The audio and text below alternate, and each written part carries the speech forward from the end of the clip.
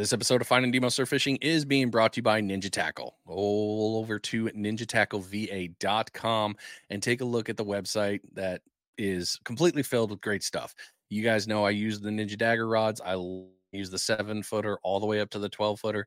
If you haven't been paying attention on there, he just released or will be releasing, depends on that's how you look at it, a brand new 13-footer. So another rod coming out. It's going to be really nice. It's just got tested. Jack went out and tested it with Yakking with Jack. Had good things to say. So new one there. If you need rigs, he's got them. Reels, totally covered. Firearm accessories or anything like that, yeah, he's got it in the shop. NinjaTackleVA.com. Easy, quick shipping, phenomenal customer service. You can't go wrong.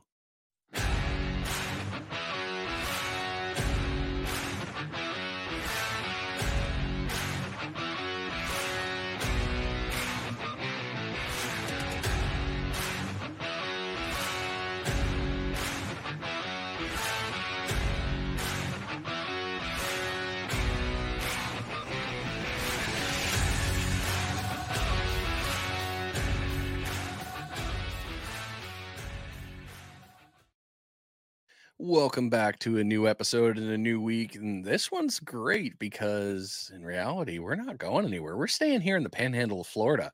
We're just driving right down the street, actually. That's right. This week, we're talking with Bird of Prey Fishing. And Brian Arnold, if you haven't met him before at any of the weigh-ins, you've missed out. Phenomenal dude, great to have a conversation with, and he's making a hell of a lot of great products. You can see his stuff on Yakking with Jack. I brought him up earlier. Jack uses it, lots of stuff in there. Several other great YouTube personalities have it. You can find it in the local tackle shops, and you can get it online. This stuff is great. So this week we're going to talk all about his stuff, and we're going to, of course, you know me, I'm going to dial it all the way back because that's what I do. We're going to get into his whole story. Yeah, make it weird. So without further ado, welcome to the show, Brian. I'm glad to have you on finally, man. It's awesome, Brian. Thanks for having me, man. Only took us, what, a year and a half? Yeah, at least COVID. Man, it's been like one hurdle after another to get through finally here. Yeah, and you've just grown and grown and grown from when I first met you, when it was the bottom sweepers and a couple of jig heads. It was just a bunch of different little things, and all of a sudden now, holy crap, it has expanded to so many different levels, and you're just crushing it in the market, man. So many great things, great products. People have had nothing but great things to say. We were talking pre-show. My neighbor works on Destiny. His boat, I know they use your gear. That's a huge accomplishment right there, man. I appreciate that, man. It's taken a long time. I mean, I think a lot of people have started using us in the last few years because we've kind of been in the background scene of things.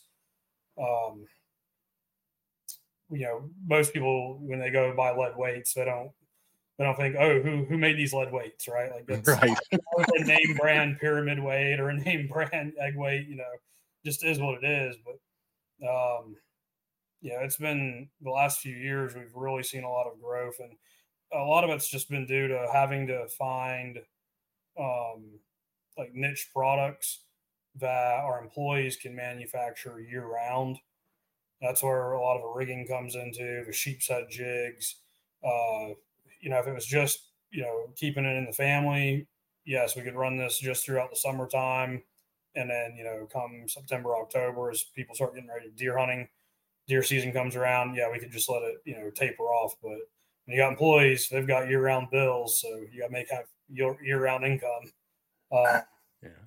That's a big aspect to it.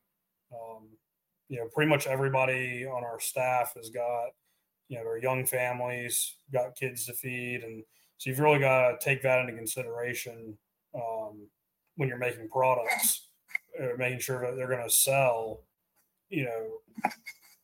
to a wide range of audience that's willing to buy them year round, and that's a big factor to it. Well, you're being successful. It's very apparent. So we're good. I mean, there's nothing bad there. So let's get into it, man. Let's get right into the questions. Let's start at the beginning. Tell us your story and what got you into fishing, though. Ooh, well, definitely my dad got me into fishing. Me and my brother both. He was a biologist for the FWC for 35 years. at the Blackwater Fisheries Center in Holt, Florida. He's primarily worked on raising striped bass, hybrid striped bass, a little bit of largemouth, catfish, primarily channel catfish. A few other species here or there as they came around, but his primary focus was on stripers and hybrids. And basically, he started getting me and my brother involved in fishing when we were really young.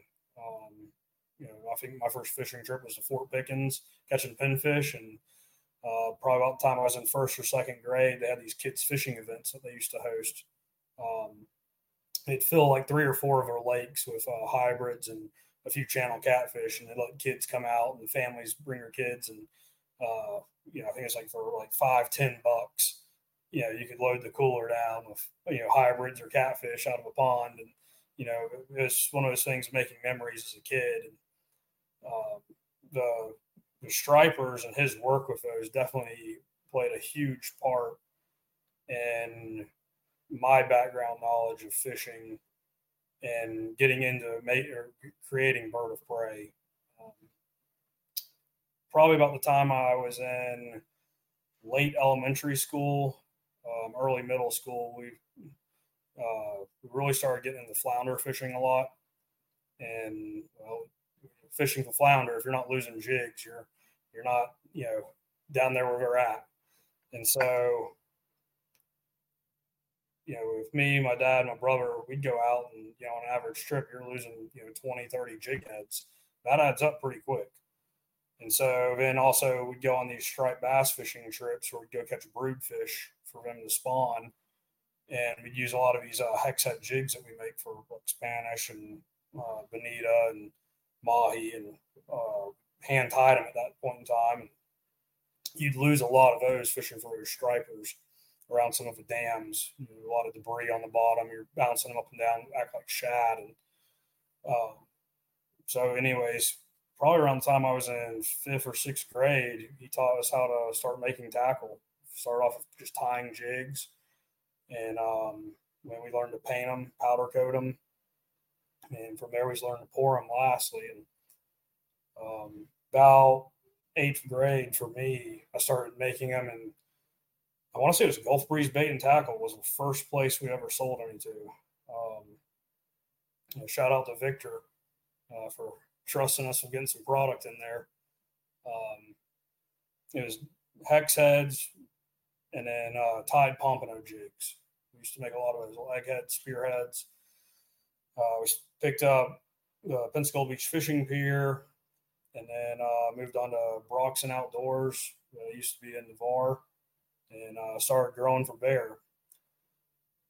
About the time I was in 10th grade, Captain, he's still in business. He works with Adam Peoples a lot down towards your direction. Kirk Priestall is his name.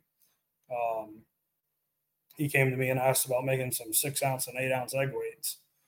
And I jumped the gun. I was like, yeah, we absolutely can make them. I don't think we had a mold at the time that could make them. So, had to look up a Do It mold for 6 and 8-ounce egg weights. And I think at the time our lead pot held like maybe 10 pounds, 20. No. This was before all the Lee pots got real popular. We were just using a propane fish cooker and pouring them up by hand, and it's from there it's just grown into a monster. I'd say our primary focus is on the lead. We incorporated 2012, right after I graduated high school. And so that was a big shift for us. I realized really quickly in high school when I got my first truck that I could either go work a part-time job making minimum wage, or I could make tackle, sell it myself, and pay my own bills. And so, pretty quickly is like, okay, this is a much better route to take. Work for yourself, you're your own boss, you make your own hours. If you need to make extra money, it's on you. Crank out the extra time. And it was such a blessing because it put me and my wife through college, paid all of our bills, really allowed us to save up a down payment for our first house. And we'd already had, we had a our first daughter, pretty early on, and just being able to support them, it was such a bonus.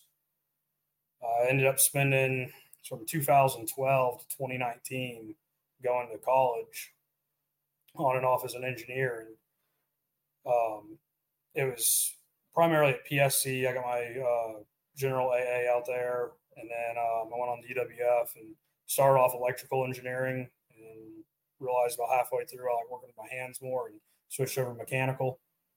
And so it took me a while to get my degree, working part-time and going to school part-time and switching back and forth. But what kept us in with Bird of Prey was really that time period I was in college. I realized how big of a benefit this was for my family and us, and not going into any kind of student loan debt.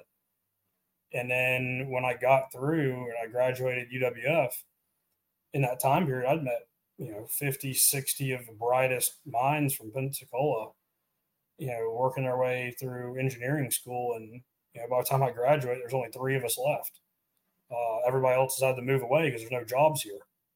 And I was like, there's something wrong with this situation. You can't just, spend all this time and money going through school and then find out, oh man, I have to leave my family, leave, Pensacola, and go get a job elsewhere. I mean, you see all these people who retire and move here to Pensacola. There's a reason for that. It's an awesome place. And I felt that like, hey, this is my opportunity to, grow something that will hopefully, start giving back to the community, in a positive manner in a few years. I work also part-time for an engineering firm here in Pensacola. I'm a combination of research, material, and mechanical engineer for them. And I've had the opportunity to go and really see a lot of different manufacturing operations throughout the Southeast. And they give me a lot of hope for the United States. These are generally farm towns where they've sent one son or daughter to school, become an engineer or a machinist. They save up, or sell, a portion of a farm to open up a machine shop or some sort of little engineering operation. And from there, they just grow into, one big facility after another. And a lot of this is all based around a combination of medical parts industry, automotive industry, defense industry. But I see the possibilities there of bringing a lot of that kind of automated manufacturing to Pensacola, and specifically geared towards the fishing tackle industry. So much of our fishing tackle these days is, it's made over in China or made overseas in general. Most of it comes from China. And I tell people all the time who are starting off, fishing tackle careers that, if you're going to make something, it's not me versus you or the guy down the road. It's all of us versus China. Trying to stay focused there. But, to your question about how we got started and that kind of our story, I'd say that's the broad aspects of it. Right now, I'm blessed. I've got my brother here working with us, and it's been a blessing to keep it in the family here and continue to grow slowly but surely. Yeah, I mean, you guys are doing quite the growth, and it's very nice. So we're actually going to jump right into the company. We can leave the other questions out. We're just going to get right into the business model here, and you already nailed the first 2 questions, so we're going to get into the third one. Could you highlight some of your flagship products and their unique features that anglers might find intriguing? Yeah, I think the best way to answer this question would be like start off at the beginning of the year. We kind of focus our shop on the seasonal aspects of fishing, and so, well, really right now, we're in the big transition. If you think of August going into September, right now we're really shutting down a lot of our bulk or heavy lead operations, and transitioning mainly to sheepshead jigs. And we'll do a good bit of like bull red jigs and striped bass jigs. Any of our bullet jigs from like 3/4 ounce up to 3 ounce We sell a lot of those from now to like really the end of December, beginning of January. And they're just general, lead bullet jig painted white, red, chartreuse. We sell a few pink, few yellow, a lot of plain. Just put with like anywhere from like a 6-inch to 8-inch curly tail grub. Guys are using for bull reds or for striped bass up on the East Coast. The sheep's head jigs, that's been one of our probably one of our largest selling items outside of lead. We've got two styles of them. We've got we got a swing jig style, which is it's a football shape. It's got a free swinging hook on the back of it. We've got a couple options there. We'll have a customer to pick or store to pick. We offer a pretty wide variety of colors on them depending on the conditions that you're fishing, from like clear water to brackish water or to match up more to the bait. And if there was anything I wish I could change, I would never have called them actual sheep's head jigs. Just they target so many different species of fish with them. We sold tons of them this summer for guys targeting black snapper. That's been one of the biggest things is in the last couple of years. There's more and more anglers targeting mangroves, and those sheep's head jigs, especially the swing jig versions of them, work really well with a live bait on the back of them. We'll sell a good bit of them with a Kel hook option that we offer about wholesale right now, but not retail. And we send a lot of those to like Jacksonville and the East Coast for guys flounder fishing. I think even Emerald Coast Bait and Tackle now carries them throughout the wintertime for our Gulf flounder here. But that'll be the big focus of what we target for the next few months. But we'll have a little bit of a fall push for pompano rigs. Usually October, we'll get a few stores, add some pompano rigs, pompano jigs. Since 2018, we've really been out of the jig tying game. We're hoping that within the next 6 months to a year, we're going to be back involved in that. I'm really excited about that. That was what we started off with, and it's something that just having to work through a lot of kinks of how do you keep up quality on a hand tied product with multiple employees who have different tying styles, just all the different human errors that come into that. How do you keep, when a customer picks up one jig, the jig beside it looks as close to possible as that one, or consistency of like, if a customer goes into a shop, picks up one hex head or a pompano jig and goes to the store down the street, picks up another one, there's the logistics aspects to it. But we'll sell some of pompano rigs and jigs usually around October through, up to about Thanksgiving. By then, it's gotten too cold and it's pretty much on to bull reds and sheep's heads from there to really like, we'll sell the sheep's head jigs in large quantities all the way up through about the end of March, beginning of April. And then it starts tapering back off to the lead weights quite a bit. Once we get into January, we always have a big push of guys who are getting out of deer season in the rut, and they're getting their boats ready. And so they always usually end up doing some deep drop trips. We saw a lot of deep dropping weights and rigs during that time of the year. And then usually sometime around middle of March, that's when a lot of our inshore stuff picks up. Although like smaller bullet jigs and sparky jigs and herring jigs that we sell for guys fishing like trout, redfish, flounder, we'll start getting all the store orders first, and then the recreational orders will come in, retail orders will come in online. And really I would say also about the time the sheep's head jigs in, that's when everybody really switches back to pompano fishing. And we'll always have some, pretty large orders come in around April, May for pompano rigs. That's when a lot of the other guys who make rigs will stop. They stop tying them themselves and they're focused on fishing. And so we'll come up behind and, pick up whatever slack is left over. It's one of those things I tell people. We get a lot of customers who who come to us saying like, "Hey, man, are you going to be upset if we start making pompano rigs?" And like, man, there's not enough of them. You never make too many pompano rigs. There's always going to be somebody running out or somebody getting out of it. And there's been a few guys. I got to give them a lot of credit, like Friskies and just forgot his name, the Salties. Yeah, I mean, yeah, they've really stuck with it. Shout out to both of them. It's not easy staying involved in any of this for a prolonged period of time, and it's gotten to the point where with like online sales, tackle stores that aren't evolving, we see. I'd say on average we see one tackle store a year as a customer of ours that closes down, and we probably see 2 or 3 small garage manufacturers they'll shut down a year also. And it's sad to see it, but it's the reality of it. It's hard to make a living manufacturing things in the U.S. right now.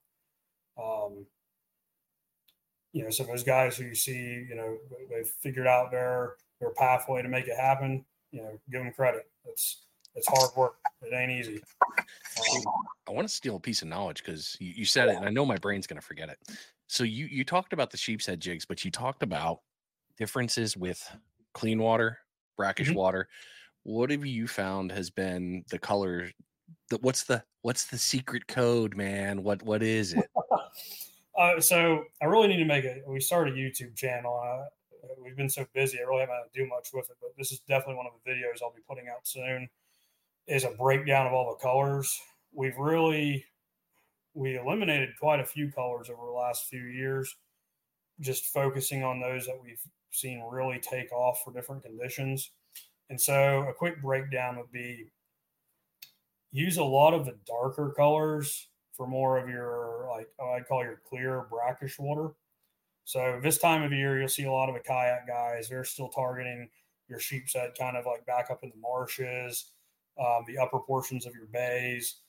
That's typically, you'll see a lot of like 1/8 ounce through, probably the heaviest we'll sell this time of year is really like, 3/8 to 1/2 ounce. We don't see many of the 3/4 and 1 ounce sold comparatively. So a lighter head, and then the color patterns that seem to work best for those conditions are like our copperhead, root beer, fiddler crab, the somewhat darker patterns with maybe a little bit of glitter or shine flashing to them. Now you go back towards the west, towards Mississippi, Louisiana. A lot of those guys like the really bright colors. I mean, they want chartreuse, pink, disco gold, but they're also fishing in water that's pretty much like mud, year round. So for focusing on our region, I would say most of Florida right now, with the sheepshead being still really for the next few months, they'll still be in a pattern of holding towards the back portions and upper portions of bays. Those darker colors are really going to work a lot better. As you transition more towards the winter time and the fish start moving down lower in the bay or fishing area, like it's got a lot of Gulf, really clean water. That's when we see a lot of the what I call the sand flea baits. If you notice, like we've got like our sand flea colored jig, and then we've got a few options of it with other colors on it, like our we've got one we call our purpleback fiddler. It's very popular. Gulf breeze fiddler. We got a ghost shrimp color. That's when those colors really start becoming the dominant sellers as you get into that cleaner water. Something that looks a little bit more natural, I think, to the fish. And then, we also start seeing the weight of them go up quite a bit. And obviously, if you're fishing in the Gulf, a lot more current. You need something heavier. If you're fishing towards any of the major passes around here, a lot more current. That's when you see the 3/4 and the 1 ounce. Those sales really go through the roof. Up to about mid-December, I was trying to think about this. Mid-December, I would say up to about 1/2 ounce is probably our best sellers. And then from 1/2 ounce to 1 ounce definitely takes over from, end of December all the way through about end of March, beginning of April. And then it'll quickly shift back to the lighter sizes is people start targeting sheep's head with, a mixed bag of other species of fish. You'll get a lot of we've had a lot of anglers who start adapting to if they're using live shrimp for the sheep's head, especially we get this over in Mobile Bay a lot, where they're using our knocker jigs with the shrimp, and they're using them right alongside for catching speckled trout, flounder, or if a swing jig, you're putting a bull minnow on it for flounder or black snapper.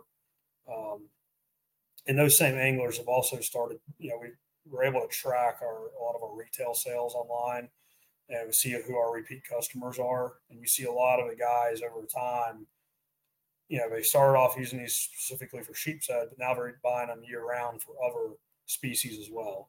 And that's been phenomenal for us. Yeah, I can imagine that growth right there. I mean, that piece, knowing that what you're making, though it started as one, has become 5 or 6.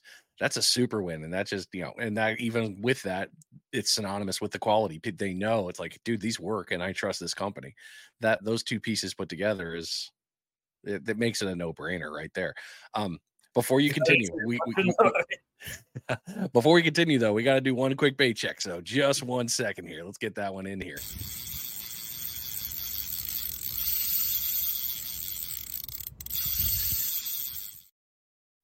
One thing I love, you guys know it. It's the bait check time. It's for that one opportunity for you to bring your line in and check it, because you got to do it, man. You just, what are you going to do? You're just going to let it sit out there?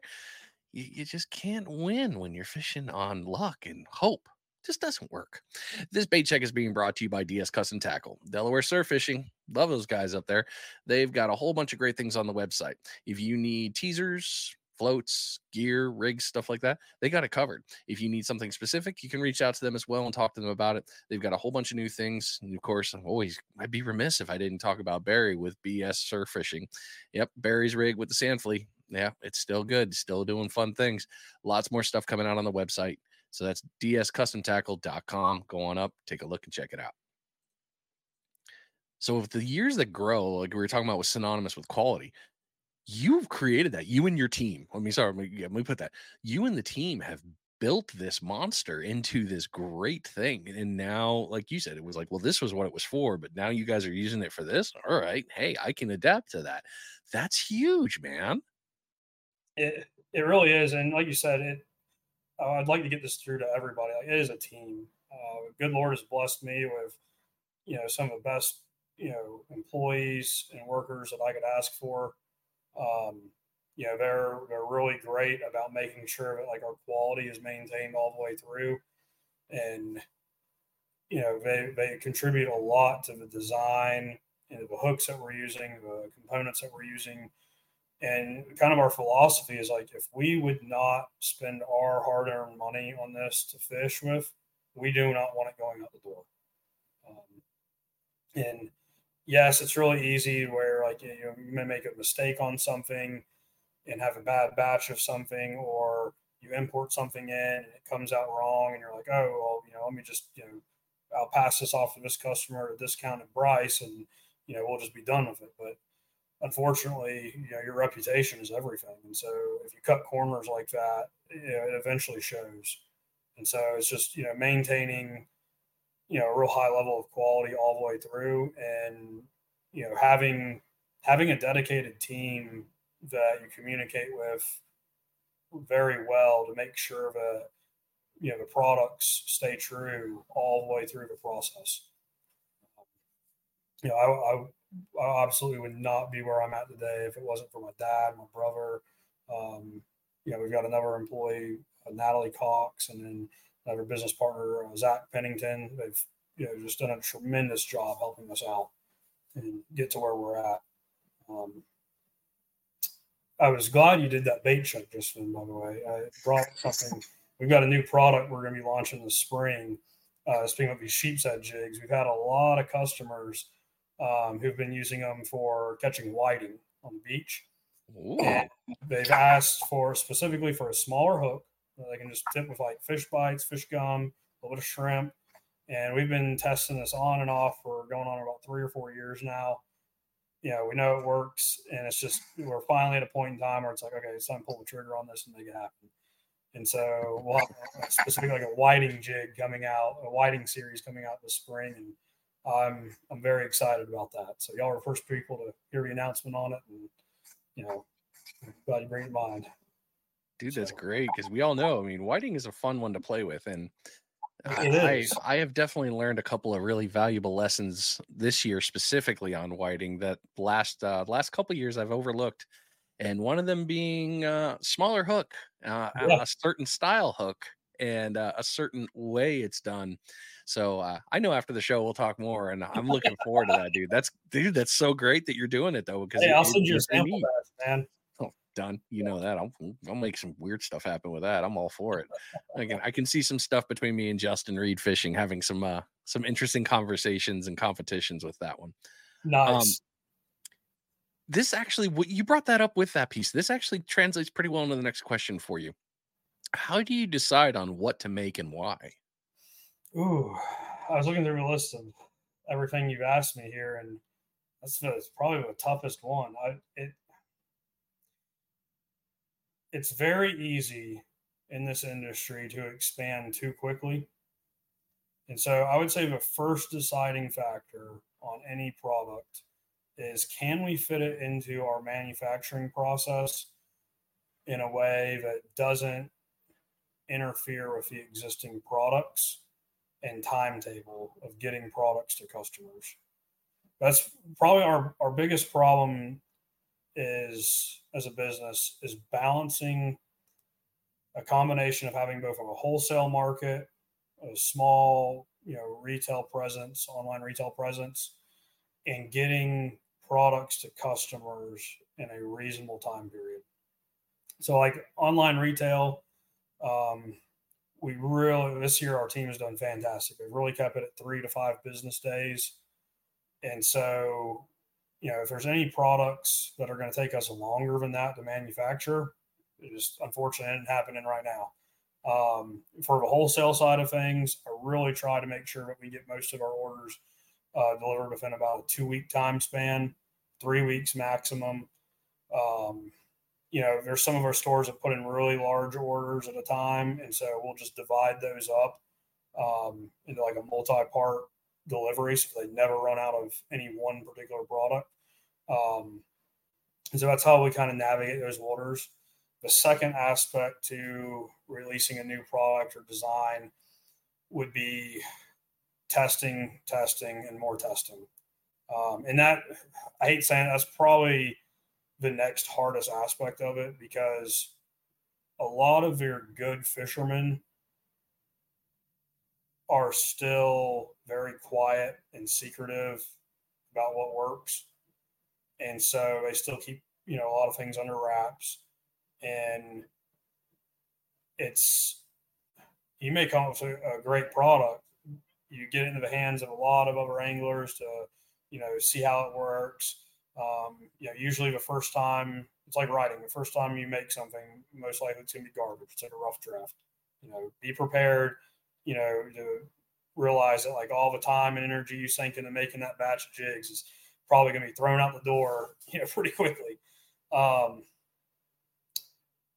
Once you get the testing going, it usually takes a good bit of time in the fishing world to get proper feedback. And what I mean by that is, I'll give you a great example. We make these tubes that we've been selling with pompano jigs. And the tubes, we partnered with a company in Arkansas to, they make crappie tubes in bulk. And we partnered with them to make a specific tube for us that uses saltwater grade plastisol. So it lasts a lot longer when, 1 or 2 fish hitting it. And the idea being that you can change out these tubes on your jig relatively quickly, especially for pier fishermen. Guys sight fishing, one of the problems, then you get on a pier and everybody's throwing a pink jig and one guy with an orange jig, so it's catching all the pompano. Or, a chartreuse jig, for whatever reason that day, is catching more. So this would allow the angler, without having to retie, to just, change out the tube. And then you also don't have the issues of like a hand tied jig of, if a Spanish mackerel, bluefish, or something else with teeth comes up and grabs it, you can just yank that tube off real quick and throw on the next one. it's taken us a long time to get to the point where those get tested well. And you get several good anglers who use them, and you come to find out later, it's like they were using them by accident, where it's like, oh, it's a muddy water day, surf was high, it was a last ditch effort of let me just throw this on and see if it'll work. And by golly, I ended up catching a nice pompano on it. Of course. Yeah, and so with the nature of fishing is people have limited time, so usually when they go fishing, they're not trying to test out some new item. They're using whatever tried and true methods are to be as productive as possible in what limited time they have. And so that's just the nature of a beast. You got to find a good customer base of reliable fishermen. Pass the products out to them. Spend the money to just make a large batch of products, get it out to them, and then just be prepared to wait. I would say at this point in the game, most of the time, if we release something new, it's almost guaranteed that we actually made it probably 3 or 4 years back by the time we get to the point where we're willing to release it. And usually from the point where we release it, we usually do kind of like a soft online retail release, or even sometimes with social media to begin with. We'll do like something that's only Instagram or only Facebook, sell a few batches of it, see what happens. Just slowly increment the sales to the point where you're getting them in stores. And that also helps us, going back to the original problem of balancing our time with manufacturing, with a limited shop space, limited time, limited capital, and making sure all of our existing customers stay happy with what we're doing. So, I think any other aspects to that you want to know about? I'm like getting the easy way. It's like I'm getting the playbook here, man. And I'm looking over here at the questions at the same time, and I'm laughing. I'm like, he nailed that one. He nailed that one. He nailed that one. It's like you're just crushing through these, and it's so perfect. I, I I'm just loving this. And the conversation's flowing so smoothly because it's just you. I mean, you've always, anytime I've talked with you, it's always been a pleasure to have a conversation because you are engaging and you're very open, and you can tell when you're talking about things, you really care about the customer and the people and the whole process. It's not, it's not oh, cool, I'm getting your money. You can tell it's all throughout, for lack of better terms, and I can say this word twice in one show and not have to mark it explicit, but you give a shit. And that's huge. And so seriously, I mean, it's just phenomenal and wonderful, all those pieces. Well, I really appreciate hearing that. I mean, it goes a long way because a lot of times these days I'm working more, kind of in the background, and the goal is in the upcoming years is I'm able to train more people on, I'm able to get back out in front of some things. But until then, being able to hear feedback from you and from other customers, it's always great. I mean, that's what keeps a lot of us interesting, and it is the designing of new products and really the constant process of improving what you're making. We recently had a big change with our sheep's head jigs, of swing jigs, where we've gone on our live bait hooks to where they're all now made in America by Eagle Claw, and instead of us using imported hooks. And we're trying to get away from our own company's dependence on Chinese made products. And that's been at least 3-4 years, about 4 years now in the making. It was 2019 when we started working on that. And it's been passing the ball back and forth to make sure everything's lined up correctly, and we're really excited about that. In terms of, I know there's a lot of other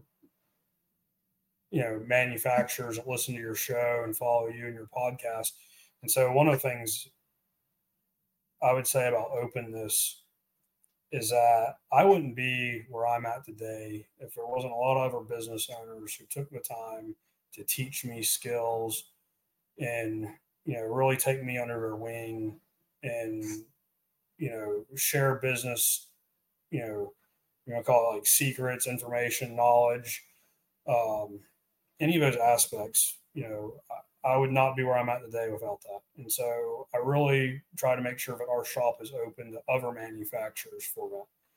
Obviously, there's a few things that we keep under wraps, but for the most part, a lot of what we do is completely available online. And I would say easily 90 to 95% of it, just watching a bunch of YouTube videos and piecemealing it together, you can do what we do, at your own house in your garage. And we're here to help with that. We got a lot of guys who they want to tie their own jigs, they want to make their own rigs, they want to pour their own weights.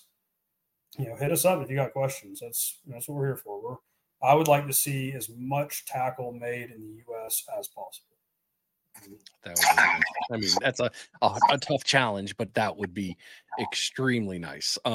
Before we move into the next question, we'll knock out one more bait check here because now we're going to get into the creative process, and I know that this one's going to dig deep because the creativity with this, I know you've got some stuff in there.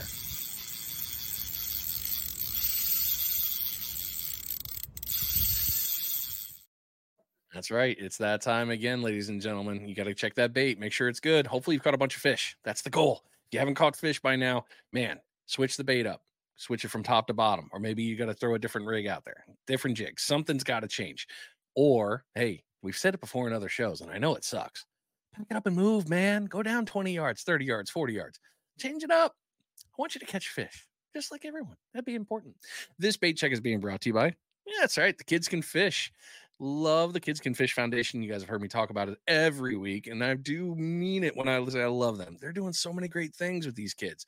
All the money that you send into them and the donations, it goes back into these camps. Helps get these kids out there to learn how to fish, throw cast nets, whether it's freshwater, saltwater, all those pieces. They care and they bring them out there. After these kids learn this stuff, they take the gear home. That is all because of you. And with the big tournament, as you guys know, I would love that. We'll run into the Bulls tournament out there in St. Simon's Island. All that money gets right back in. Huge, great things. If you can go over there, kidscanfish.net's the website. Take a look at all the stuff on there, and you can see they are a 503c. I think that's the way I'm supposed to say it. I can never remember, but they are a real charity. All the numbers of stuff in there. And if you got questions, reach out to them. They're very responsive.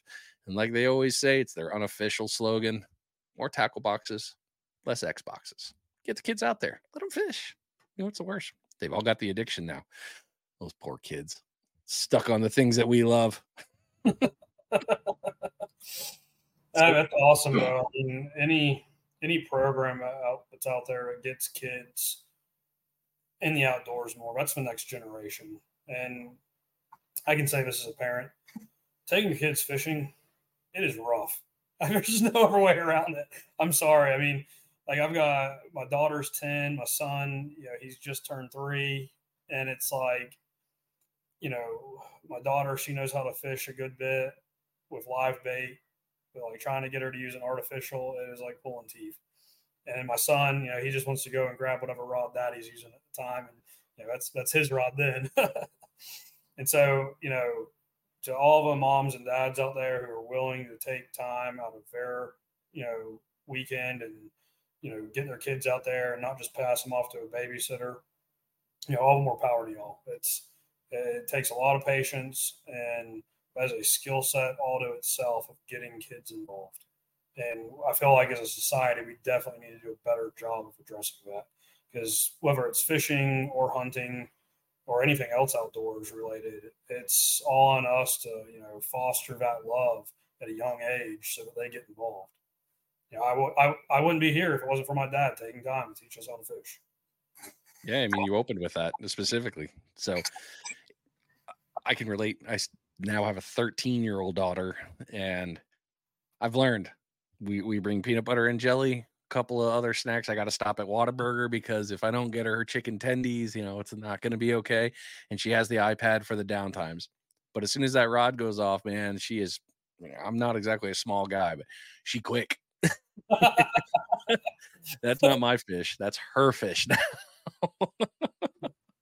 Now, Dad, this is mine. Yep, and I'm okay with it. I'm like, yeah, have at it. I don't have to run. So let's talk into the creative processing here. You have a lot of products, and obviously it started with one and it's grown and grown and grown. And you've talked about how feedback from customers has also helped shape this movement down as you've seen things and your continued growth. Can you describe the creative process when conceptualizing and developing new products? Hmm. So much of our business model goes back to that idea of, is this something that is it something that we can sell to the stores ultimately, or is it something that we can sell to a mass audience? And so, from a creative process,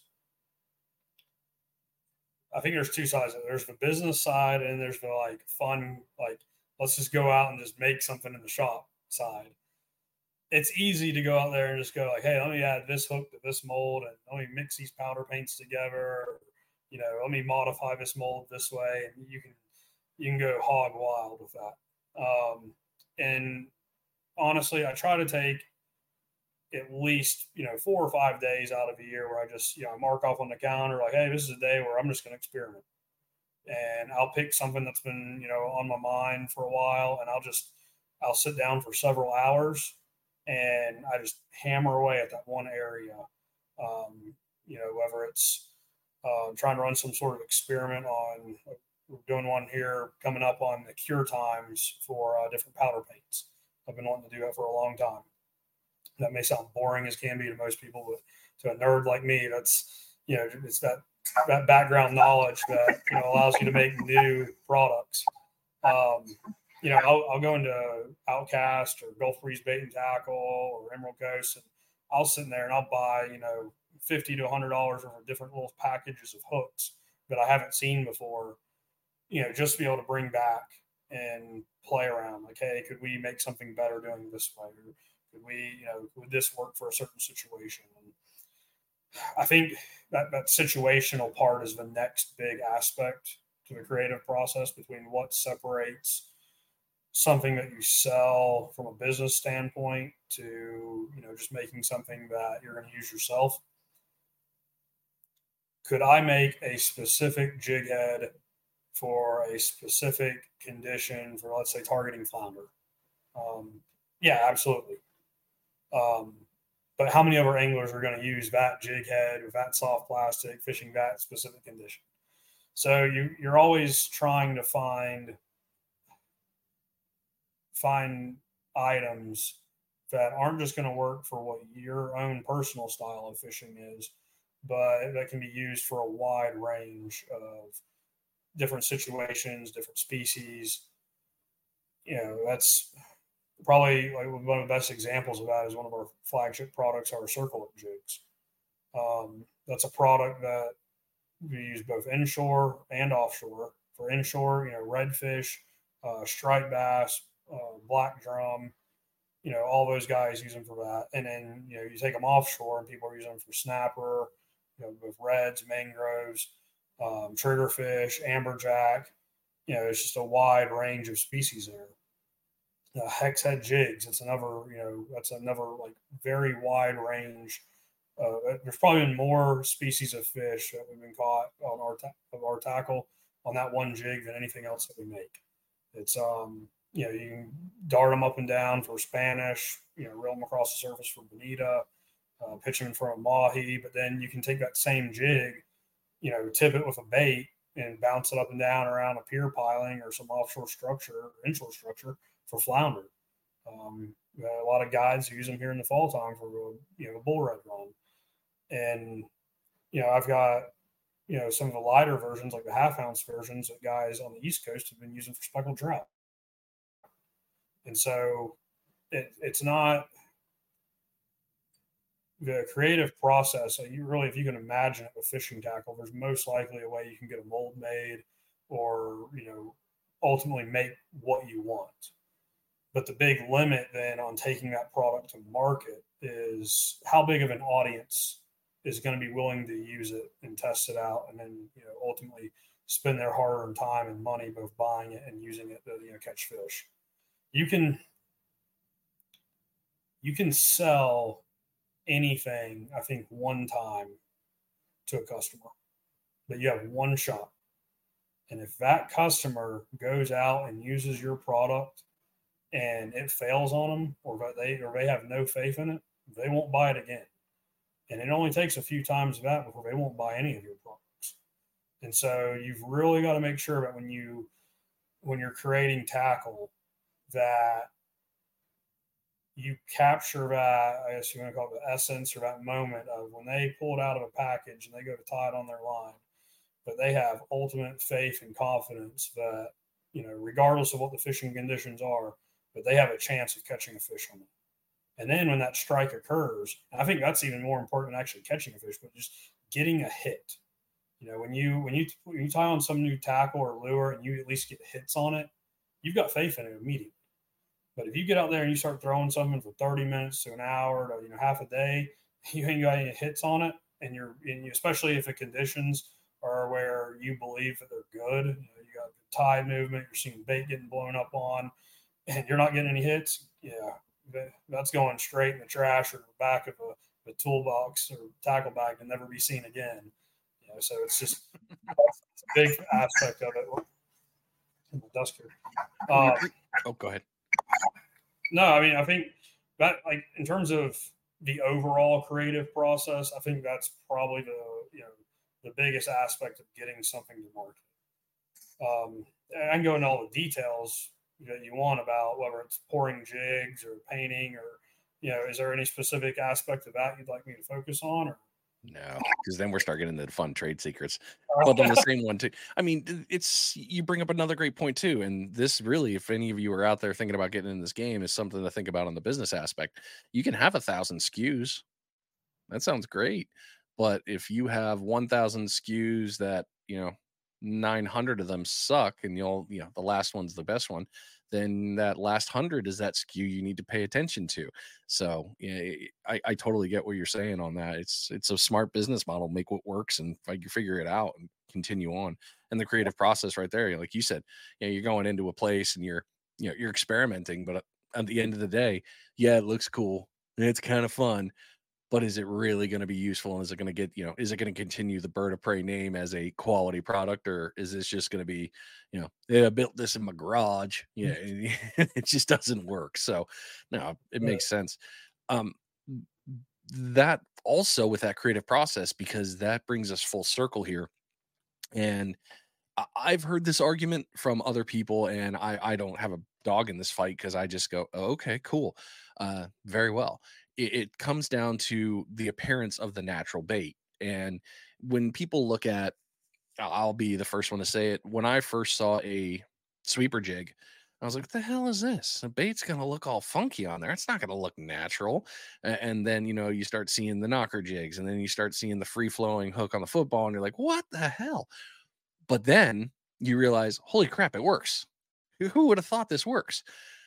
Can you discuss with us the mechanics of how your lures assist in the appearance of a natural bait?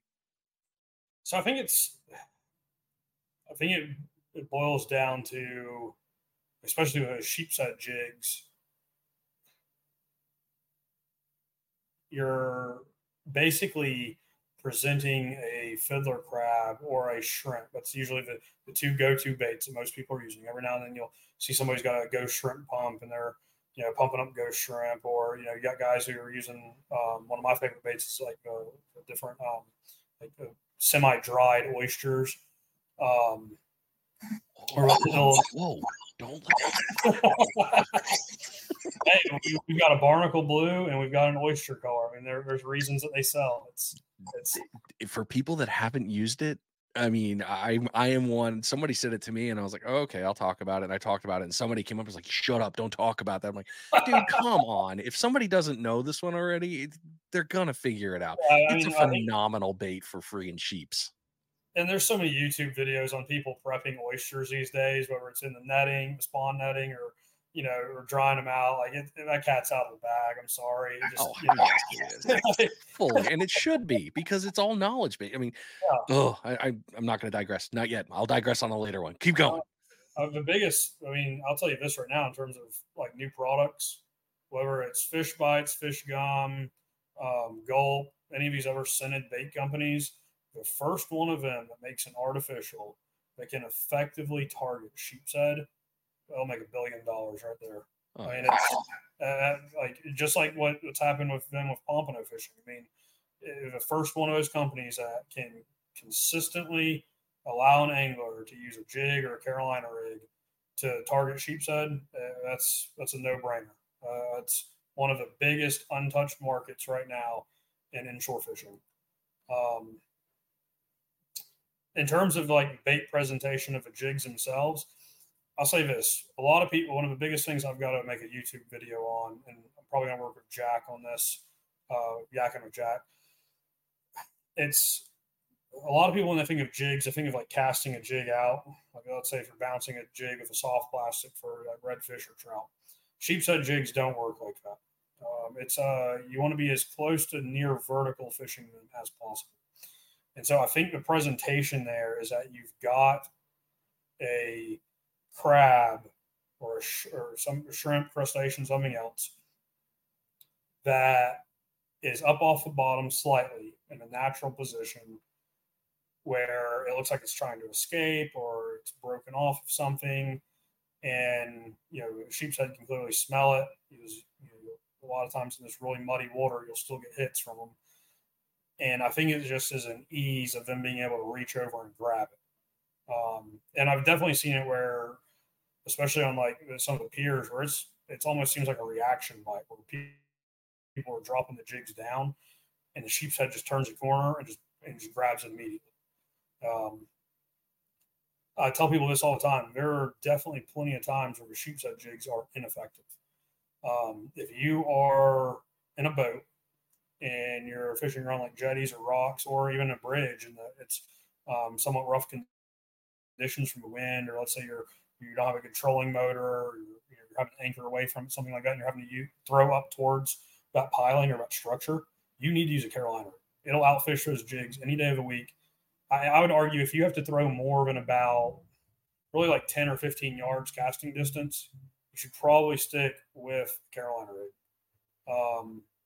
That's where like the kayak guys and guys fishing from land have a huge advantage with the jigs, is because most of the time they're able to get to a position where they can fish up and down.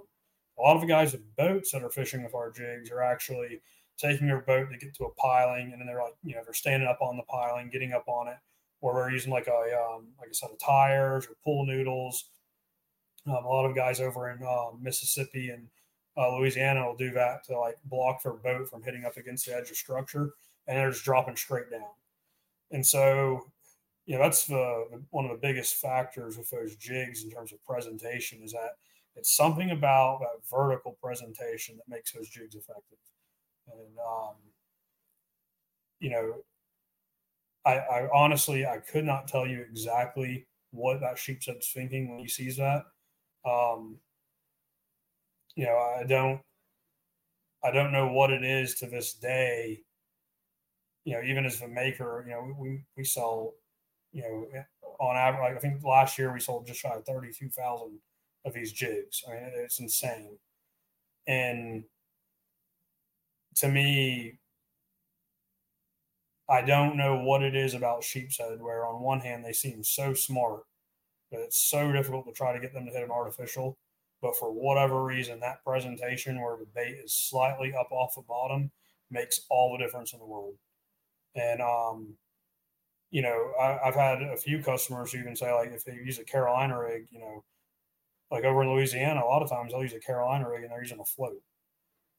And I think again, it's the same principle of most of these bait species that the sheepshead are targeting are generally like, very buried up in grass, or they're little crabs or something that are in a hard to reach spot for them, or it's an oyster that's got an armored shell around it, right? And so when you present that bait to them, right, like it's just an easy grab. And I think that's one of the reasons those jigs are so effective. Above and beyond that, when you start getting into like what the real physics are, I can put you in the direction of a few guys who catch lots and lots of sheepshead, and they could probably answer the question better than I can as a manufacturer of it. Well, but part of it is people have asked that question, like, what is it about those? And you answered it, like, it's something about it. It works. And it's not a gimmick. we've seen it. I mean, Jack's videos have proved it. Sean, all these other Yeah. the videos show that it works. So you and with the coloring, I think on those pieces, because you brought that up, why the color is so important because it gives you that one, hey, that's maybe that flash piece that they didn't see the crab, they saw something and came over. Mhm. And yeah, they're pretty damn smart, and their mouths are friggin' rock hard. And thankfully, your hooks go right in and do the job. There's just something about it, and I love that you didn't BS it. You're just like, dude, I don't know how it does, but I know it works, and we've seen it. It's proofs in the pudding. So That's one of I think I'll it's say great this. that you That's one gave of the it a aspects straight of answer. a tackle manufacturer. So there's a lot of products that we'll test out. We know that they work. Most of them we try to make sure we're using them at least a handful of times before we go to the market. Somebody in house is using them, and a lot of times you'll get customers who ask, why does this particular tactic or why does this particular product work the way that it does? And just honestly, there's not always a good answer for it. Why? There's a lot of products that we make, and I would say this about science in general, right? Like a lot of our knowledge about science today is built on things that were discovered before us. And so, like a lot of the products that we make, like for instance, like a pyramid weight, we sell tons of pyramid weights to surf fishermen. And yeah, you can look at the shape and say, okay, it doesn't roll around as well, but why is it that that one particular shape has taken off so well in the United States, but you look at like surf fishing in other countries and the molds that they make over there, and some of them will be like an arrowhead shape, and some of them will be like a dice shape. It's like and like we've had the Sputnik sinkers been, they've been huge along the Gulf Coast here the last few years.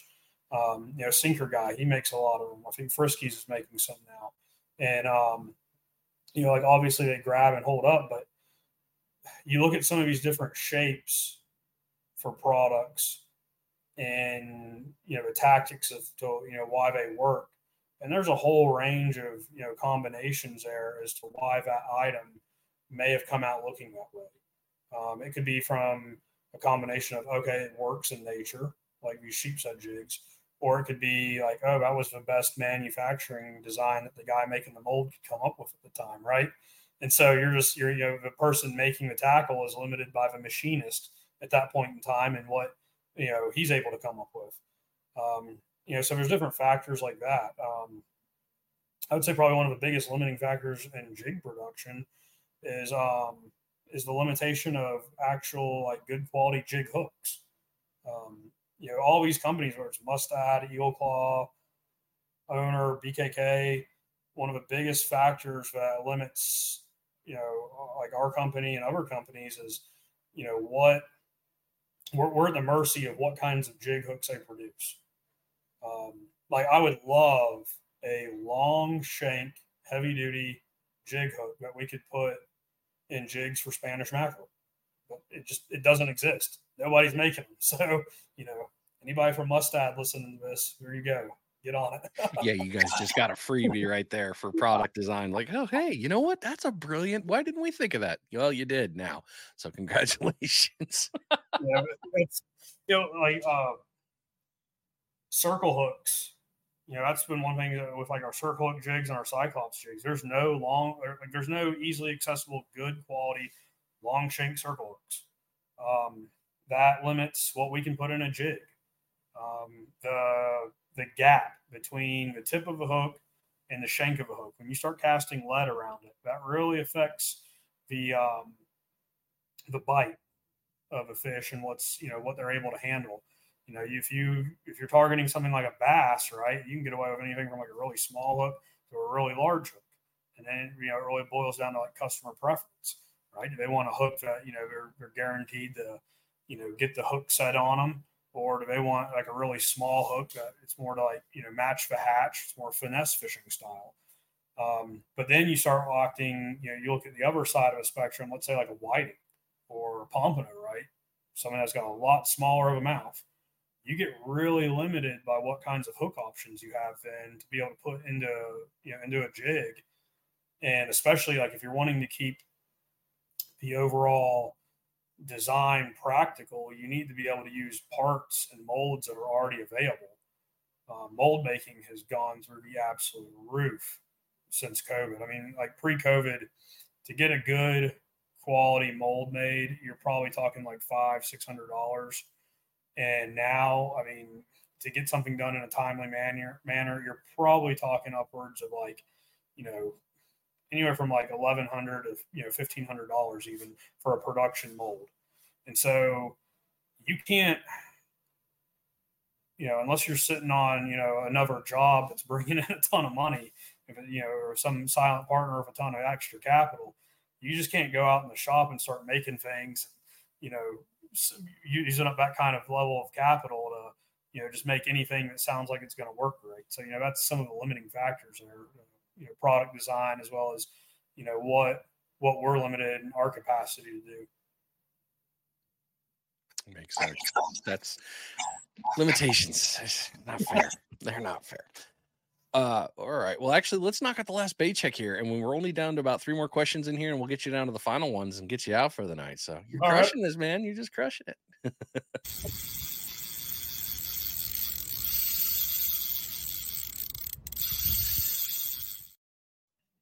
It is your final bait check of the episode. And like I always say, I hope you caught a bunch. That's what I really want. I want you to catch a bunch of fish. That's why we're talking here. This bait check is being brought to you by the Sinker Guy. We just talked about him. You need Sputniks? Chip's got them. That's in his name. If you need any kind of rigs, jigs, tools, hey, yeah, he's got them in there too. Got plenty of terminal tackle. I use the scissors. I destroy them all the time with crab, and they keep coming back for more. And then if I need to cut a line, yeah, I got it right there. Good stuff at thesinkerguy.com. Lots of good stuff in the Sinker Guy garage. Chip's got you covered. Go on over, take a look. You won't be sorry. So moving into this last pieces here. Okay, so you brought it up a little bit, and we'll crush into that one, and then we'll get into this last one. How do you stay connected with the fishing community to gather feedback and insight that help inform your design and decision-making process for going forward? So the biggest part of our direct reach with our clients and customers is definitely through our charter boats. Say our charter boats. It's all the charter boats we supply. I would say realistically, there's probably around 450 to 500 charter boats that we deal with, and that's everything from like inshore 6-pack boats to offshore head boats. And so those captains are a really reliable source of intelligence in terms of what's going to work, what's not going to work. The limiting factor there is a lot of the products that we would sell direct retail, especially for inshore fishing. Those captains aren't going to use it. I mean, most captains, when they're fishing, a 6-pack inshore, are going to go the tried and true way of they're going to get shrimp, going to get your like bait mullet, bull minnows, whatever. Using a Carolina rig. You don't use a whole lot of jigs and other artificials on a charter boat. So when it comes to that area, luckily that's where me, my brother, and a lot of our close friends do a lot of that kind of fishing. And so for the inshore stuff, that's pretty hands-on. Got a lot of friends who do a lot of surf fishing. I'm really happy. I'm finally getting ready to start getting back into surf fishing after a hiatus of kids. So we're me and my wife have spent some money on some tackle and getting ready to start getting them involved with that more now that they're both able to swim and have to worry about them drowning or running off way down the beach. Yeah, because that is a big deal. Yeah. So that's a big one. With the offshore stuff, with it, like I said, we rely on the captains a lot because a lot of the offshore gear we still sell is really catered. There hasn't been as many gains in the offshore world. I mean, like obviously, like the slow pitch jigs are probably, flat fall jigs have probably been the biggest change in the offshore game in the last few years, and that's only been to our advantage because as people have downsized their tackle, they're the same rods that they're using these slow pitch jigs on. They're using our circle jigs and our Cyclops jigs, so that's worked out really well for us. And so usually the offshore guys, kind of our approach to that method is if I or my brother can go out and test some stuff, that's awesome. If not, we've got a pretty large range of people who are willing to test stuff out. With the inshore stuff, a lot of that we'll test out ourselves first, and then we'll pass that along to friends who we think would, who fish in similar methods and ways, get their feedback about it. And then we make whatever tweaks or adjustments we need to make. And that process can take a little bit of time. Like if you don't factor in, if you take out what we talked about earlier with like how do you get it to market, if you just factor in the tweaking back and forth of, let's say, like a jig head, you can go through a few iterations before you get it just the way you want it. Whether that is pouring it a certain way, whether you like the barb that like comes on the jig head, or if you feel like it needs to be modified so your soft plastic sits on it better, or let's do another example, like a rig. We're doing a lot of stuff with like deep drop rigs and offshore rigs right now, and then we've got this coming spring. We've got a huge thing of different types of pompano rigs, and beach fishing rigs coming out, and so a lot of those are being tested right now. And on those aspects of it, it's finding out, okay, are they catching fish first? And if once you're starting to catch fish on it, you start then going through the physics of, can we manufacture this both quickly so that we can get it to customers in the time frames that we discussed earlier? Or is this going to interfere with an existing product? Okay. And then from there, it's like, okay, if it interferes with an existing product, which product is more profitable? If the product you're already making is more profitable, well, then not too bad, so sad, that new product's not coming to market. If the new product has a higher profit margin, then all right, that's the route we're going. Someone's getting axed, or we're cutting back on something. And so that's a big aspect of it. There's definitely a boneyard, spread out throughout the back of our shop of different experiments, different products that we've tested, different things we've developed that for some reason along that design process, they just they didn't quite make it, or didn't prove profitable. So you're going into a bucket to look at later. And that stuff's really valuable though, because we're all very forgetful, and so there's a whole slew of products that if it was the right time and place, I would love to make them. And they're sitting on the shelf collecting dust right now, but as the operation grows, we hire on more employees. It's always something that you can come back to and revisit, or it's something where you can go, hey, I've got an experiment for something.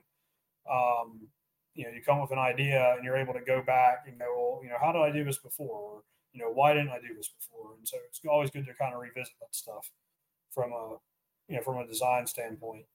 I would honestly say it's probably one of the most cliche things you hear, but it's so true. And that is, you can't be afraid of failure. That honestly, like, whether it's any aspect of business, any aspect of life, or it's just, making tackle in your garage, there is no right or wrong way to do it. The biggest thing is just do it, try it out, learn from trying it out, and then repeat and keep doing it again and again and again until you get something that works for whatever your needs are. And that's I couldn't hammer that into people hard enough. If I go back and slap that into myself at a younger age, I definitely would. So I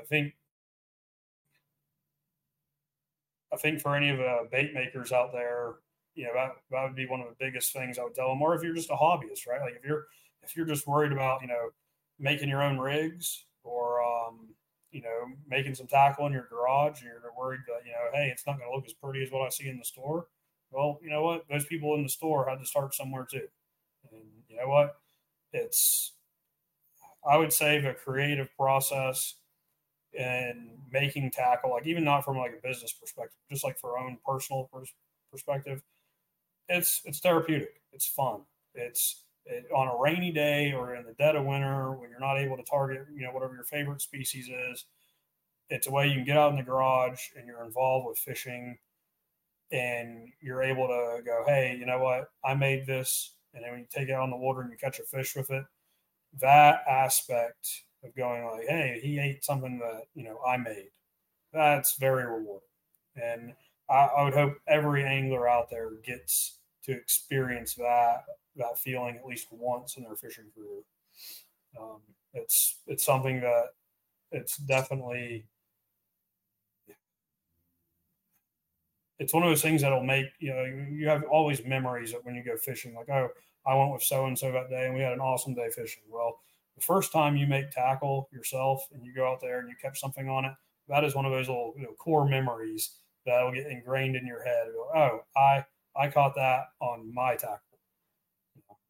So that's always awesome. See, I love that you did this, though. I love that you brought up the business aspect with this, because you didn't pull any punches with it. You really just gave it out there of that whole one. Yeah, is this going to work? It might, but at the end of the day, too, great ideas are one thing, but putting food on the table, yeah, sometimes ideas don't give you food for the table for that month. So you got to kind of work with what you have there. But I do love your boneyard part too, because how many times have things popped up that were just ahead of its time, and all of a sudden, next thing you know, like you just mentioned, the slow pitch jigs out of nowhere that started coming to life, and here we go, and you've got a piece of that pie that's right there and that's ready to play. It's great that you can bring up both together and you see that picture, and you really helped other people that are talking about it on the aspiring makers or in the garage screwing around having a fun. Give it things a try. And you hammering that, I think, is, I don't want to say testimonial, but it's refreshing in that aspect, because you really do, you're making the point that well of try, and it's okay, and you just keep going, keep going, keep going, don't quit. So with you doing all that, it's just freaking awesome. Now I'm babbling, son of a bitch. But all right, here, let me do this then, because you just nailed the last 5 questions in what you just said there. So that made it perfect. You're actually into the closing section here. You're about done. So let's get you into this one. All right. Fun. Yeah, you've done the interview yourself. I've basically just been sitting here on mute, like, this is great. I'm loving this. This is so easy. Everybody should make a podcast. You guys are welcome. Here you go. Here's the keys. All right. What knowledge would you give to a brand new angler starting out? Ooh, this goes right into what I was just saying about the don't be afraid to fail. I think we're living in a weird time where it's never been easier for a new angler to go online and to see how to go and target a certain species of fish. But at the same time, it's never been as easy for them to take a lot of criticism and feel a lot of stress and pressure, to go fishing. I've seen a lot of, luckily we live here on the Gulf Coast, so we get a lot of tourists. And we deal with a lot of anglers who are either new or they have limited experience doing some sort of freshwater fishing up north or out Midwest. And so they come here to the Gulf Coast, and, we get asked all the time, like, what kind of gear do I need to have? What kind of tackle do I need to have? And, you can usually find that information out pretty quickly. And I always make the argument, like, for most guys bass fishing or, anything up north, whether it's walleye, muskie, pike, that kind of stuff, most of that tackle transitions into saltwater pretty well without too many tweaks or, changes of what you're doing. Like, let's be honest, like most bass jigs and most bass tackle will catch trout, redfish, and flounder. It may not be the prettiest, or it may not be, the exact best thing for that point in time, but it definitely works. So don't be afraid to try. And I would say, you know, use social media and use YouTube and other, you know, aspects of technology like that to your advantage to learn. Um, but don't allow the criticism of people on different social media forums. Like I see people all the time on some of these little local forums where it's like they'll ask a question and they get berated with answers that are either just, you know, total BS or people making fun of them, you know, for being an, you know, acting like they're an idiot or something. And it's like, no, like don't be like that. Come on now. You started off fishing somehow too. Like somebody had to teach you, or you had to spend time, you know, learning. And that's, you know, that'd be my final point is like once you've learned what works well for a particular situation online, the only way you're going to actually be able to use it successfully is putting in the time. Like I don't care what you do if you don't actually spend time on the water, you know, and testing out and failing and not being afraid to fail, you're not going to catch fish. It is what it is. And even I don't care who you are, like I can take you to the best charter boat captains up and down the Gulf Coast. It's still fishing, not catching. You're still going to have days where you get a big old goose egg in that ice box on the way home. Yep. And, you know, it's like the more time you can spend on the water and learn from both the days that you've had success and the days that you've had failure. I think that's another aspect is that we live in a society where, you know, we get so fast paced, you know, living, you know, day to day, trying to make ends meet, taking care of family, taking care of kids' sports, whatever. Weekend comes along and we fish, and you know, you use a great example of like you go have a really successful day, but if you don't take any notes, like I recommend a lot of anglers, whether it's on your phone or a notepad or just even just having a conversation at the end of the day. Like one of my favorite things with my fishing buddies, and especially with my wife, like a bit of a debrief. Like what went right, what went wrong, what could we improve upon, you know, what could we do different next time? Compare and contrast notes, and just help galvanize in your memory bank, you know, what you could do next time you're on the water to improve your chances of success. And in the long run, that will always pay off dividends.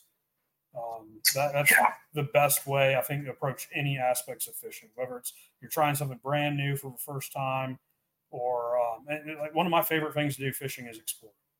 I I love going to new areas, and especially like backwater spots that, you know, God knows the last time another human's been there. I do a lot of freshwater fishing like that on the Scambia and Blackwater, where, you know, we may park the truck and walk, you know, a mile or two through the swamp to get to some little slough and, you know, see what's there. Or, you know, we may take the boat, you know, to some, you know, backwater spot that, you know, just, you know, for whatever reason, the high tide that day has got it flooded, and let's see what happens. Or, you know, traveling, an hour to 2 hours one way or the other to check out some spot we've never been to. And so that constantly trying out new areas, that's a great way also for new anglers to learn that, you know, it's okay to fail and still have fun failing because they're seeing a new place. They're getting to check out and explore an area they haven't been to before. And so I think that's always a big plus. But that would probably be my biggest advice to them is don't be afraid of failing. Good one. Time on the water. Oh, man, for some reason I'm getting feedback off your computer. That's okay. That's all right. I'm going to make this work. All right. Last 3 questions for you here. All right. So inspiration wise, are there any fellow anglers, mentors, authors, or individuals who have inspired your journey and you'd like to give them a shout out? Absolutely. I have spent, and I would recommend this to anybody in the bait making world.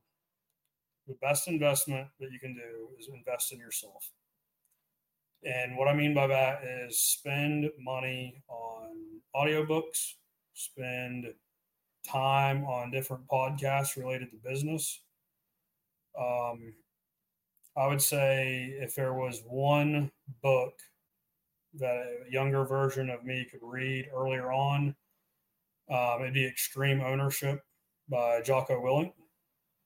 From a business aspect, that's, you know, that can lead you down an entire rabbit hole of different offers that, you know, help out with, you know, different aspects of business.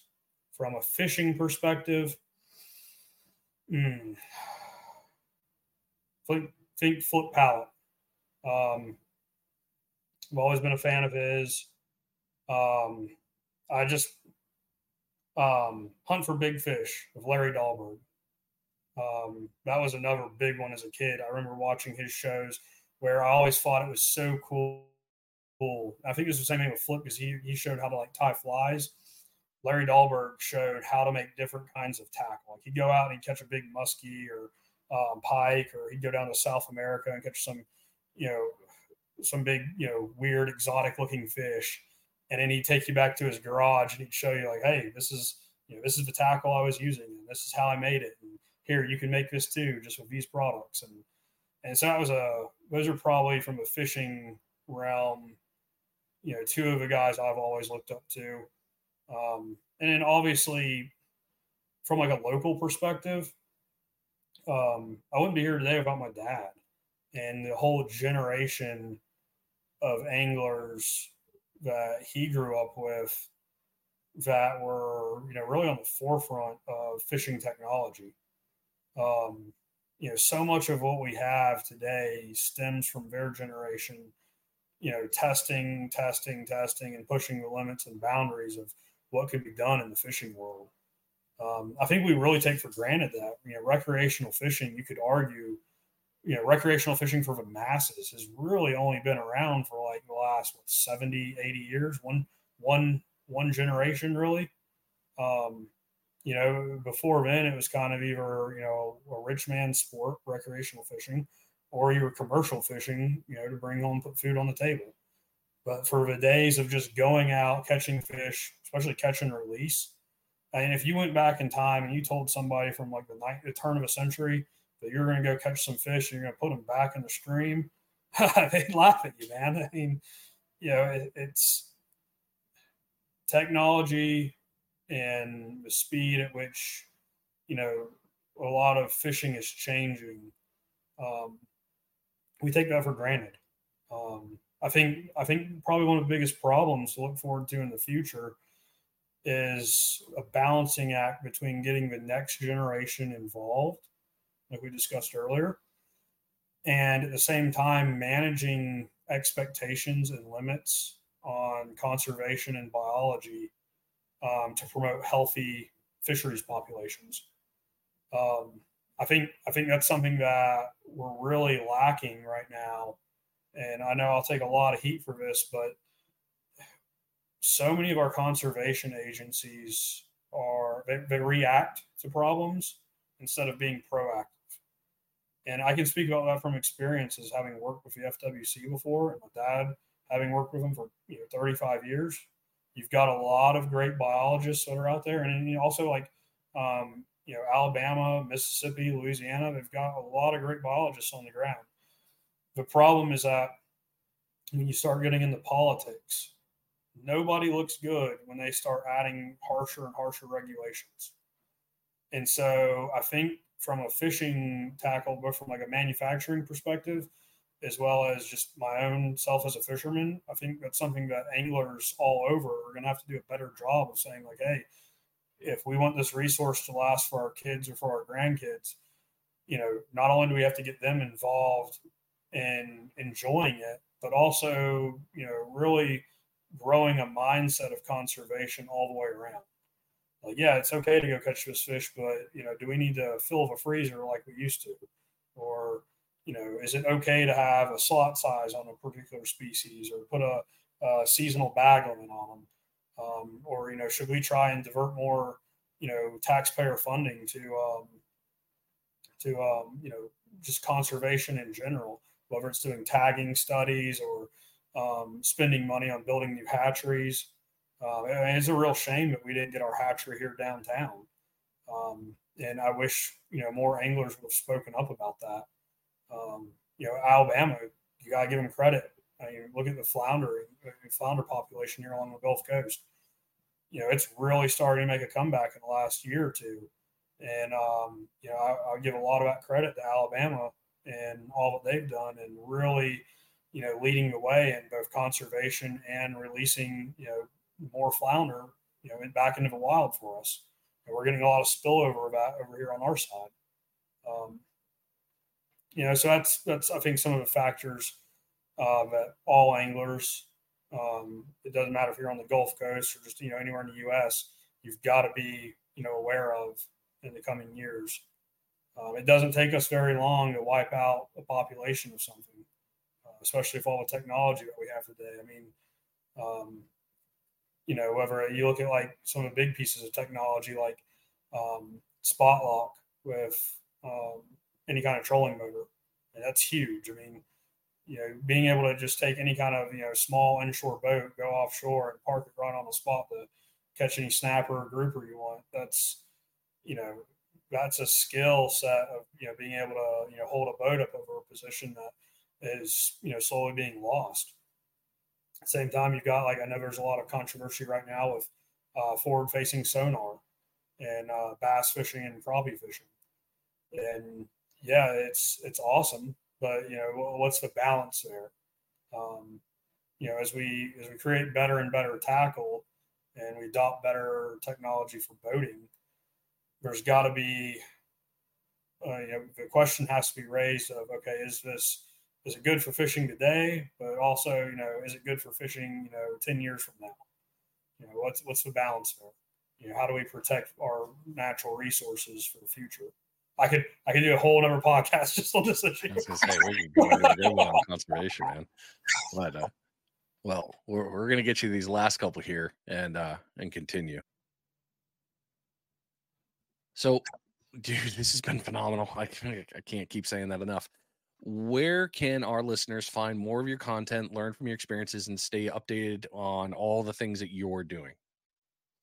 Primarily, it's going to be both a combination of Instagram and Facebook. We do a lot of joint posts, cross-platform there, but sometimes we do run things just on Facebook. We are currently working on setting up. We've got, I think, one YouTube video up right now, but we're setting up a YouTube channel, and it's specifically going to be tailored towards answering a lot of the really common questions that we get again and again. I end up spending a profane amount of time answering emails about hey, when to use this product, what's the best way to rig this, whatever.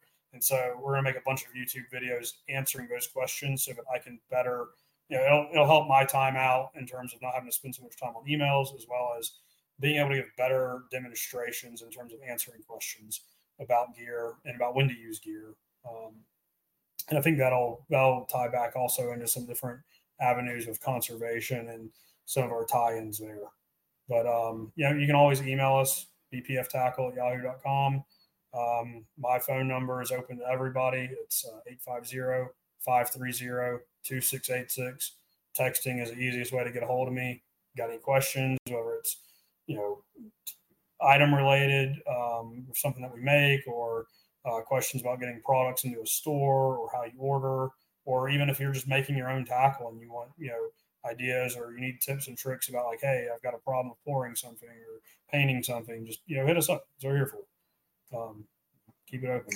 Good on you, man. Well, you almost nailed the rest. You almost nailed the last question with that on itself right there, but it's good to have an FAQ taken care of in a video. That's for sure. All right. Final question here, and I'll get you out of here. What is next for you? Next. In terms of a shop, the biggest thing we're going to be slowly rolling out a bunch of our jigs and stuff that we had to put on pause for part of this year from dealing with insurance. We're going to be reaching out to a lot of our stores. So we've kind of kept this quiet so that, there's not as much of a disturbance in what we're selling. But we're going to be bringing out a lot of those products back out on the market. In case you've gone to your local tackle store and you've seen a lack of bird of prey, it'll only be for a short period of time longer, and that'll be all addressed. We're about to be dealing a lot with automation. That's going to be a big factor for us for 2024. We're slow, and this goes back to originally talking to Justin also about different ideas there, but we're looking at getting some equipment brought in to help us automate some of the different aspects of our job, and then a lot of semi-automation, whether it has to do with like painting, and there's a lot of existing stuff in the packaging world that we're just saving up for. As soon as you get the capital for, buy that and address a lot of the stuff that's already out there on the market for packaging different products is pretty. We've seen is pretty readily available, and this is something for all tackle manufacturers. Usually, if there's a way or a reason, you see a lot of different tackle stores doing something. There's a good reason behind it. If everybody in a particular field is packaging their product a certain way, or they're doing or making something a certain way, it's probably because all those companies have gone through the process of tweaking things, testing things out, and so don't be afraid of copying what other people are doing, because it's probably the most profitable method already out there. So once we get through the automation and we start learning about that, really it's going to be a combination of looking to hire on more people, and especially the biggest thing is getting a bigger shop. We've about outgrown our current shop now, and it's been such a blessing. We got a great landlord. It's been a great process of learning what it's like to run a business and outside of a garage. I would recommend anybody who's a bait manufacturer, before you think you're willing to go sink a lot of money in real estate, go rent for like a year or two. Renting is not bad. Renting allows you to grow your roots and spread out, and there's a ton of problems I never envisioned working out of a garage that we faced with renting a building. And most of those problems would have definitely carried over had we just gone out and sunk the money into getting a building. And so, being able to iron out those little kinks, that's been great. And so now that we've figured out this process of how to work with employees, and and start bringing some different automation there, get a bigger building. I think 5 years out, we're looking at open up a true retail shop somewhere here on the north side of Pensacola for anglers who are in like the Beulah cantonment area. We're really lacking a bait shop on this side of town, and so that's kind of our long-term goal, is to start opening up something in that direction. Our current shop, just to all your people, is we get a lot of people who ask, like, "Oh, can I come by and see your shop?" Unfortunately, no. Because of insurance, we've really got to limit who all comes by. Or unfortunately, it's lead. It's toxic. In fact, I go first thing tomorrow morning to get my my quarterly blood draw for lead level testing. It's hot. There's a lot of safety issues there, so we can't. In our current setup, we can't have people over. But you can order online. You can ask your local bait tackle store if they can order it for you, or see if they don't already have it in stock. Most of the stores along the Gulf Coast we've got a relationship with, and if there's something that you want to see in, let them know. That's the best thing for us. If you want something in a store, you've got to let the store managers and store owners know you want to see it. If they keep hearing people say, "Hey, I want this product from Bird of Prey," it gets it in almost every time. That's how it is. Well, Brian, you've been a wealth of knowledge. Thank you so much. And everybody, if you come back to the website here, and we'll go over to that, but if you need these links, they're going to be back on the Finding Demo Surf Fishing page, whether it's on the Transistor or on findingdemosurffishing.com. You'll be able to find all this stuff to go link back to them. And the website is birdofpreyfishingtackle.com. You'll have all the links. You'll be able to reach out to Brian, and you should be good. So, bro, thank you so much for coming on the show, man. I appreciate you. It's been great, really. It's been a lot of fun, man. Thanks, Brian. No problem. All right, we'll talk to you soon. All right, ladies and gentlemen, hope you've enjoyed. I mean, this has been a very, very knowledgeable piece on a real deep dive insight onto what Brian does, what his company does, how they do it, why they do it.